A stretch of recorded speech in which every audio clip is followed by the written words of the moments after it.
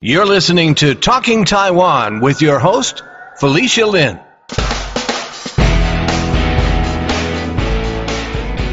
My guests on this episode of Talking Taiwan about the topic of Asian hate are Peter Yang Zhao and Steve Lee. Both have been active in fighting crimes against Asians and have lots to share on the topic of Asian hate. Peter Yang Zhao is an anti-Asian hate crime activist and Tourette syndrome activist. A quick glance at his Instagram handle at fabulously_Tourette reveals how outspoken he is on these topics. We will have him back on as a guest in a future episode to talk about his Tourette syndrome advocacy work. Sergeant Steve Lee is a 16-year veteran of the NYPD, a whistleblower fighting to reform police corruption and anti-Asian hate crime activist. In 2020, he ran for state assembly in District 40. Welcome to the podcast, guys. Hey, Felicia. Thank you. Peter, could you introduce yourself to our listeners? My name is Peter Zhao. So I'm Chinese, and I've been in New York City for 30 years, born and raised in China. And I'm a father, husband, and I'm an activist. I also happen to have experienced some hate crime myself to my family. And I know Felicia for a long time, and Steve is a good friend. Peter, could you mention something about your Tourette's activism? Activism, before I started become active and speaking out for equality and hate, I have always been a Tourette syndrome advocate. Oh, perfect. I got some tics right here. So I know we'll have a follow-up episode on Tourette syndrome. But very briefly, Tourette syndrome, as many of you may know or may not know, it's a semi-involuntary neurological disorder associated with tic attacks. You also have a lot of hidden behavioral health characteristics. So when I was diagnosed back in 29, 30 years ago, when I was just 12 years old, I was diagnosed with Tourette syndrome and co-occurring symptom ADHD and OCD. I was medicated for a long time, and I stopped being medicated. And I started advocating for Tourette syndrome since I was 8th grade. After I used my fist and beat up my bully, because really, back in school, I was tormented. Everybody, not just the white kids or non-Asian, everybody called me the freak. You know, I was being tormented every day, and teacher just won't do anything. So my mom said, "You got to use your fist." And everything since I want to fight against the bully, and I started advocating for Tourette since 8th grade. And now comes Asian hate and equality. I've always been speaking out. I have always been trying to tell people who I am, let you know about me first before you assume who I'm not, right? So this goes hand in hand with the current activism for equality and hate. And I think this come to me very naturally. And I'd love to do a follow-up with you, Felicia, next time in the next podcast. Yeah, definitely, because I think it's worthwhile for people to know more about what Tourette's is, and you've actually gotten some local media attention about that. Steve, could you introduce yourself to our listeners? Stephen Lee, a 16-year veteran in the NYPD, became a sergeant in 2013. I was transferred to the 109 precinct, where I went undercover for 2 years and exposed police corruption. I then became a whistleblower after that in 2016 because I kept on pushing for them to clean up the corruption, but they wanted to isolate the incident. And then they started retaliating against me because I kept on pushing the issue of cleaning up police corruption. And so, that made me a whistleblower, and currently fighting it in court and in the streets. Right, we're trying to bring awareness to it. I've been doing podcasts. I've been doing, all types of events and stuff like that. And, been out there fighting Stop Asian Hate since when? Since 2020, right? Last year? It's been like a year now. Yeah. That's when the whole thing started. Yeah, we started when the grandmother was set on fire in Bensonhurst. So we did an event there, and, they can't burn us all, and it just flourished to everything else, everybody else speaking out. A brief note from our listeners. Steve is referring to an incident that happened last summer on the night of July 14th, 2020, in Bensonhurst, Brooklyn, New York. An 89-year-old woman had left her home and was walking outside when two men slapped her in the face and set her clothes on fire. We've also been participating in Black Lives Matter because their lives do matter. We're trying to bridge the gap between the communities and unite everyone. I think that's about it, right? I'm playing for police reform. Yeah, I ran for politics too. So, What office did you run for? I ran for state assembly against Ron Kim last year. Are you planning to run again? Yes, I am. I just want to point out one thing, Steve, 李志德，纽约州议员，is an assemblyman. I'm proud of this guy. I hope he runs again. I'm definitely gonna back him up. How do you and Steve know each other, Peter?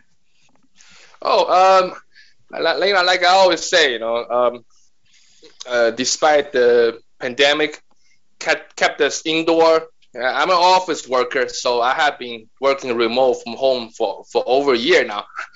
And despite the fact that I'm not out there, but through social media, through Facebook, you actually get to meet real friends.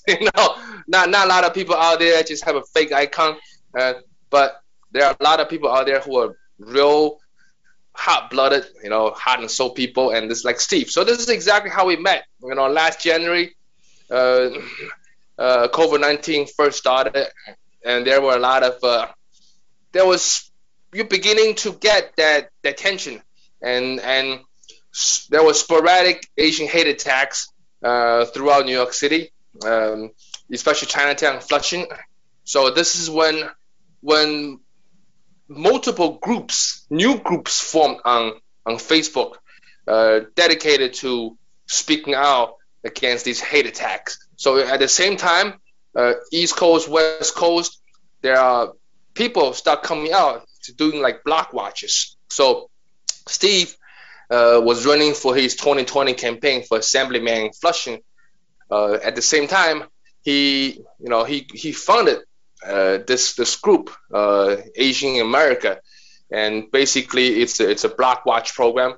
And knowing I have kids in their family, I'm not looking for like a block watch program like the Guardian Angels, where I really can use my vigilantism and fight people. But I realized this is the kind of block watch where you simply do what other people don't do. On New York City subways, they talk about see something, say something, but how often do people say something and do something? So these block watches, basically, we walk around, patrol the streets, and you yell, you scream, you call people out, right? You try to cut off their conversation, try to get in between.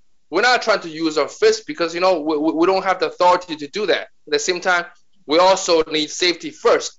But we're doing exactly what other people don't do. And also is exactly what we should do. See something, say something. And that's how I got to know Steve, because he was online promoting this, and I signed up. At the same time, I was wondering who to back for in Flushing, because I'm tired of the same old politician in Flushing doing the same thing and a lot of lip service and don't do anything real for the community. And I saw Steve, so I joined the group, and I also backed him in politics, and I befriended him. It's been a year now, and him and I we're like soul brothers. 1 second feels like 10 years. Yeah. So to add my version of the story to that is, I ran for state assembly. COVID happened very early into my campaign. I would say maybe a month into my campaign or something like that, because it was happening in China already. And, I heard about it from my parents. I heard about it from other people. And then, since it was around Chinese New Year's, I knew that a lot of people were going back to China, and they were going to probably come back, and that, possibly bring back the virus with them. And that's when I decided, what can I do? So I went out and bought masks out of my campaign money. I bought a whole bunch of masks. And, I asked at that time, it was ridiculous because the Department of Health, New York City Department of Health, and like the mayor's office and all the other politicians, they're all saying, don't wear a mask. Right? They're all saying, don't wear a mask. It causes more harm. And it's around flu season too. So I'm like, okay, so what do we do about the flu? And they're like, oh, for the flu, yeah, you can wear a mask. So it made no sense to me. So it's like, how the hell are you going to know? Yeah, there was a lot of confusion early on about the whole mask issue. So I asked them, I was like, look, I got, what was it, 10,000 masks? I have 10,000 masks, N95 masks, have 10,000 N95 masks. What should I do with it? They said, don't give it out. Hold on to it, whatever, blah, blah. So I was like, okay, you know what? Screw you. I'm going to give it out to the seniors because I heard that it affected seniors and children the most. Right? So I went to the senior center and I donated to the seniors. And then what happened was my political opponent called that senior center up. It was self-help, right? Called the board up because it made the news, right? And people were happy that I was giving out masks and all that stuff. And I told him I was going to come back every week and give them masks. So he called up the board and, made a big stink about it. And then the board was like, oh, unfortunately, we can't take donations from political people or whatever, so on and so on. But they still needed the mask. So I was like, just take the mask. No photo op, no nothing. They came outside because I couldn't go inside the building, apparently, because of that phone call. I couldn't go inside the building. So they came outside. I took it out of back of my trunk. And I just gave it to them. No photo op, no nothing. Take it. You need it, take it.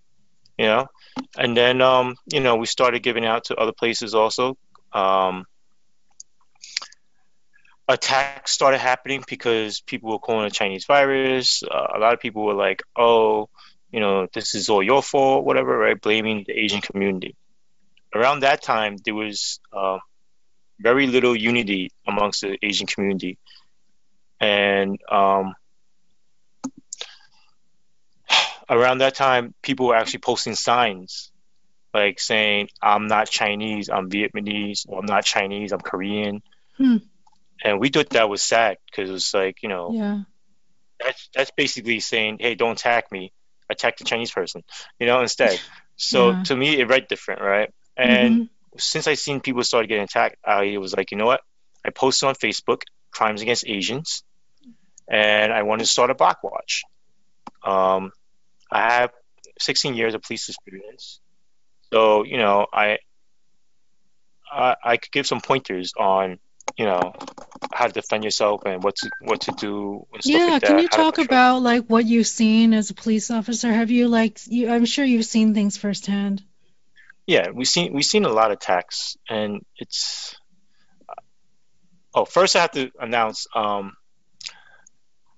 speaking as an individual and not a representative of the police department. Okay. Apparently, I have to give that disclaimer every time I do an interview now, because otherwise they'll try to use that to get me in trouble because me whistleblowing, whatever. Okay. But I seen attacks happen, and I seen the police do nothing. Seen coworkers do nothing. For instance, there's another Black Watch that started. So timeline-wise, I don't want to break up the timeline. So timeline-wise, we try to start the Black Watch. Then lockdown happened, and a lot of people were like, "Oh, I don't want to go out during lockdown." People were scared, so they didn't want to come out and do the Black Watch. It was only me and like 2 other people that came out. We drove around. We didn't walk around in the crowd because of lockdown and stuff. So we drove around, we patrolled around and stuff like that. And this is all me doing it off duty during my own time and stuff like that. And where was this, in Flushing or in Manhattan, Flushing. Chinatown? In Flushing. Okay. Oh, so when I posted on Crimes Against Asians, a lot of people reached out nationwide, even internationally. What did you post on there? Just that, this is, we need to protect ourselves. We need to rise up, and we want to start a Black Watch, right? And so, so a lot of people reached out. People in LA, people in San Francisco, people in Orange County, people in Chicago, people in Boston, people in Seattle, people in Australia, Wow. and people out here. So whoever like main organized, I spoke to like some main people, Max Long in San Francisco. I spoke to him. So whoever reached out from San Francisco from that day on, I referred them to Max Long on Facebook.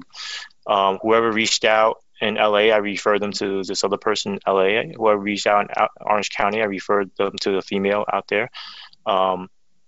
Then I try to concentrate here in New York, right? Because if we can't protect ourselves here, the world is watching New York. No, it's hard to lead other places, right? So people in New York were like, oh, I'm in Brooklyn. I don't want to go out to Queens. Can I do something in Brooklyn? Sure. I did my research. I found there's a COP program, which is kind of like something similar to the Jewish community where they have the Jewish police. So the Chinese have one in 8th Avenue, Sunset Park. It's called, it's the COP program. So I refer them to them. People in Brooklyn go to the COP program. They're located here on 8th Avenue on I think at 56th Street or something like that. And then people in Manhattan, I knew Carlin Chan at the time. And, I was like, hey, Carlin, people were reaching out about Blackwatch program. Are you interested in doing it? He was like, yeah, I've been walking out here by myself, every day. That was when he was walking around in the morning every day, did the patrol every day by himself. And I was like, yo, but I got people that want to volunteer. He was like, all right, we'll see. So I referred them to him. And then that's when he put together his Blackwatch thing, right? How I feel, at least. And then out here in Flushing, we created Asians in America. And, all the volunteers, came together for that. So right away, when we decided to organize, because I realized we needed a nonprofit one, right? We need to organize. So we created Asians in America. Number two thing was to remove myself from that organization. Why? Because I'm running for political office. I didn't want it to become political at all, right? And so I removed myself from the organization. I gave it to the volunteers. The volunteers are running it, right? And, they still attacked me on it. But whatever the case is, I met Peter on Facebook also, right? And, he was very supportive. He's seen the stuff that I've been doing, giving out masks before people were giving out masks. We did, Stop Asian Hate marches and initiatives and Blackwatch initiatives way before anybody else even thought about it. And, it just, to see it happen, to see it become what it is now, it's a beautiful thing still. I don't care about claiming credit and stuff like that. Who cares who did it first? As long as it's done, right? And, there's 2 new Blackwatch programs out in Flushing now. There's one called Main Street Patrol, which are a bunch of younger adults. And then you have, PSP, right? And they are a bunch of older people. And it's beautiful what they're doing now. It's like they're going out, they're trying to keep people safe, and I try to tell them, like, you can't fight hate with hate. We want to keep in mind, we're not creating the Blackwatch programs, to target non-Asians who are attacking us. We're creating it to keep all people of color safe. Everyone is safe. Doesn't matter if you're white, black, brown, yellow. Doesn't matter. We're keeping everyone safe. All right? That's great. So these are all volunteers that live in these communities or these neighborhoods, and they are doing a neighborhood Blackwatch. Yes, absolutely. So they're doing their own Blackwatches now. Right. So then that also means that the people that are volunteering for the Blackwatch don't have to be Asian either. No, we're mixed.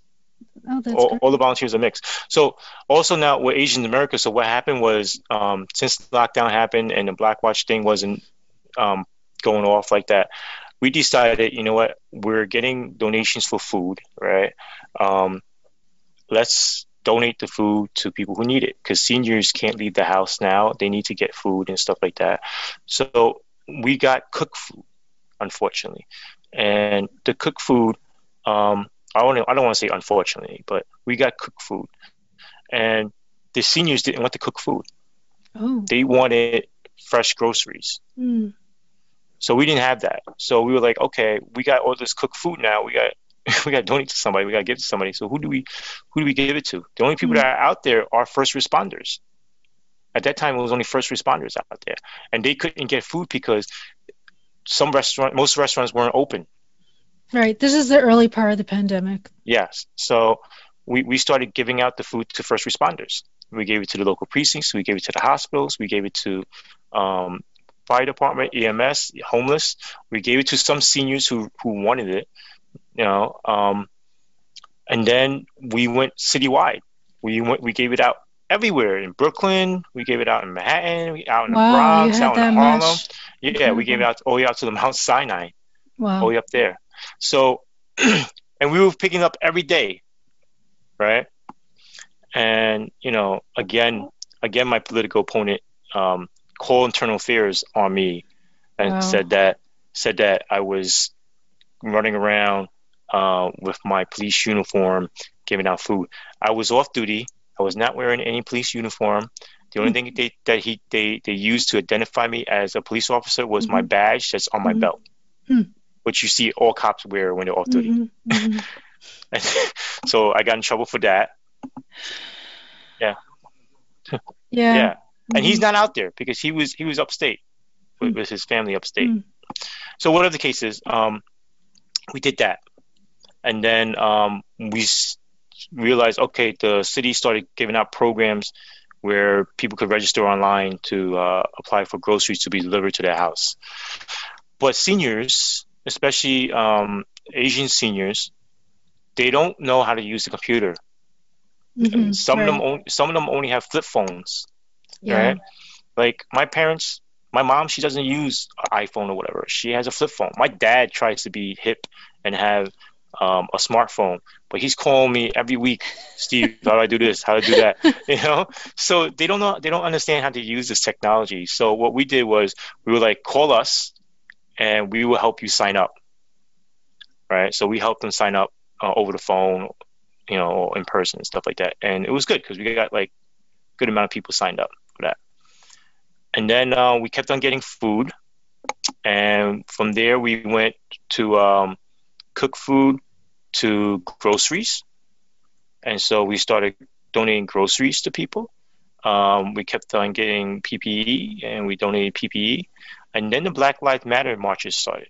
And we started participating in that because we felt what happened to George Floyd was very wrong. And so we started participating in that.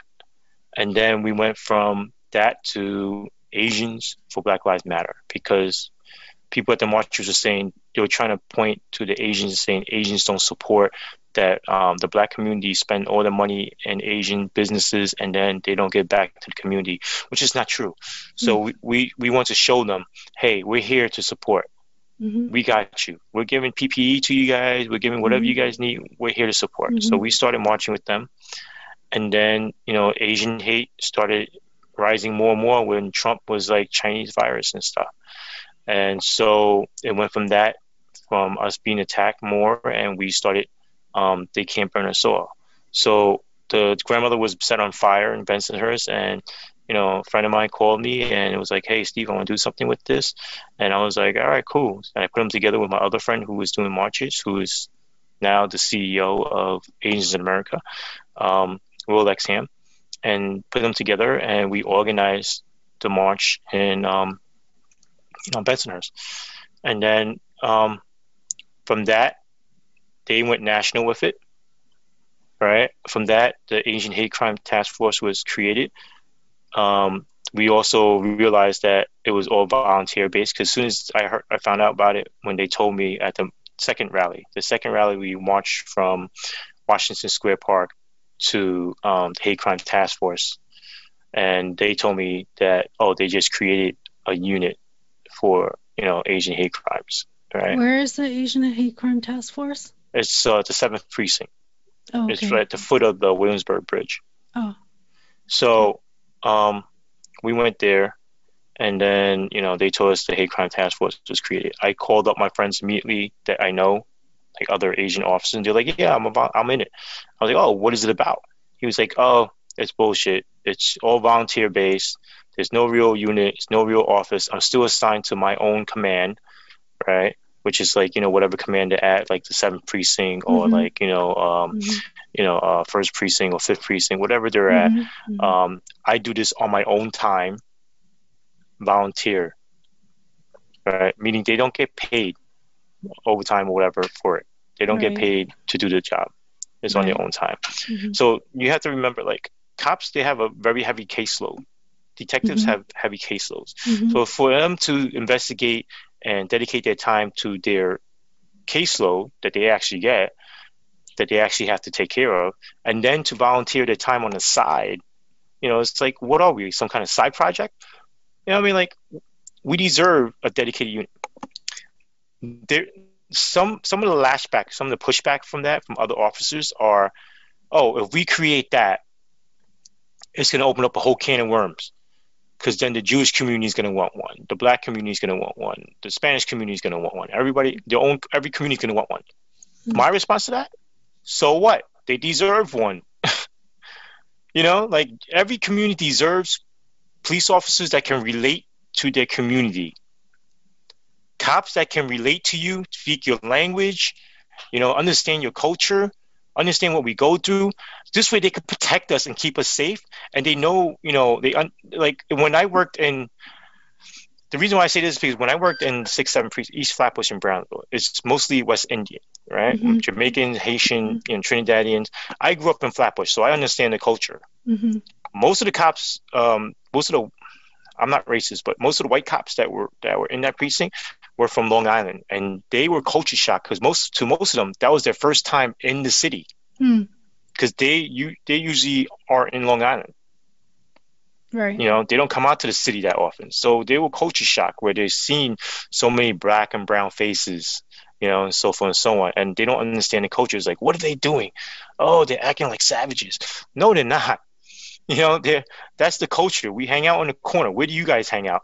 Oh, we hang out at 7-Eleven or in the park. Like, what kind of park? Like, oh, in the forest. Wait, you hang out in the forest and 7-Eleven? To me, that's like, what? Who does that? That sounds like a horror movie or something, like hanging out in the forest in the dark. Like, who does that? No, we hang out at the basketball courts, or we hang out, at, the handball courts, or we hang out in front of the, the stores or on the stoop. That's what we do in the city. To them, they don't understand the culture, so that's why they harass the people who are hanging out on the corners and stuff like that, and they're like, "Oh, what are you doing here hanging out in the corner?" Yeah, like they're loitering. Right, but meanwhile, if you're in Long Island and kids are hanging out in front of 7-Eleven, they're not going to say anything because they did that themselves when they grew up. This is why you need cops that understand our culture, to come from our neighborhoods, to come from our culture. They can understand it and be like, "Oh, they're just hanging out in the corner. They're not doing anything." Or they're just hanging out in front of the building. They're not doing anything. Or maybe because they don't have air conditioning or something in the house and it's hot out, it's summer, and they want to hang out outside because the air conditioner is broken, so they're hanging out in front of the building, or like they're just hanging out because they're bored inside the house, and it's different cultures. So like for them to say that, oh, they're loitering and stuff like that, it's you're not relating to us. You don't understand why we're out here. So for you to ask me about that, being a police officer, I've seen a lot of biased responses, and it's something that we need to change. So that's why I'm fighting for police reform. And so on. It was very interesting what you said about the Asian hate task force, because my previous episode that I did on Asian hate, the people that I talked to were harassed by somebody who called them a racial slur, and Sue Lan, who was on the podcast, said that she actually sent an email to the Asian hate task force but got no response. But now I know why, because it's all volunteers and people are just doing this on the side. It's getting better. It's getting better, but it's still not there yet. We need because it takes a lot of manpower. You have to have accountability and some procedures, you need the resources and things like that. Right. If they had the budget and the resources, they could be doing so much more. maybe we wouldn't be getting attacked so much, Mm-hmm. So, yeah. But, after that, we started doing Stop Asian Hate. And right now we're at, where we are now, which is like we're doing basketball games for the kids so they can feel safe to play together.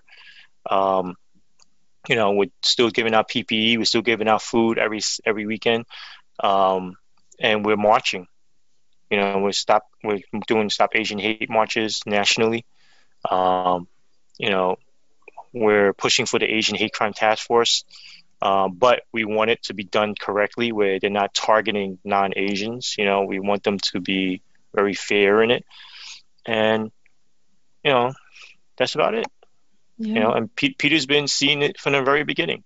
So and I know Peter has stories about things that he's experienced or like his family's experienced. Yeah. Peter, do you want to share that? Oh, yeah, sure. Yeah. You know what? Let's do this.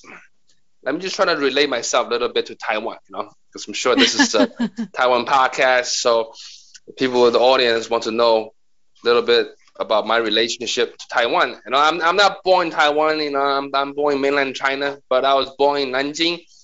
And, Nanjing plays a significant part to Taiwan, because Nanjing is the first capital after the feudal China was overthrown, in 1912. And Republic of China at the time, or a lot of people know Republic of China as Taiwan because they see the flag flying over there. But, of course, I don't want to go into the whole politics. But the first capital of the Republic of China was in Nanjing. And after the Kuomintang and the CCP fought after the Civil War, and the Republic of China went to Taiwan, and Taipei became the capital city of Republic of China. And that's also when the Beijing became the capital of People's Republic of China. So, but when I came to the U.S., back in China, I didn't know anything about Taiwanese people. Back in China, I was taught Taiwan was the de facto province. And as a matter of fact, it wasn't even de facto. All I know was it was a province. But I never met anyone from Taiwan. After I came to the States, and immediately, it was culture shock for me. I met a lot of Taiwanese and different type of Taiwanese. Before anyone who called me a chink, it was actually the Taiwanese kids. They used to call me mainland pig, call me scum.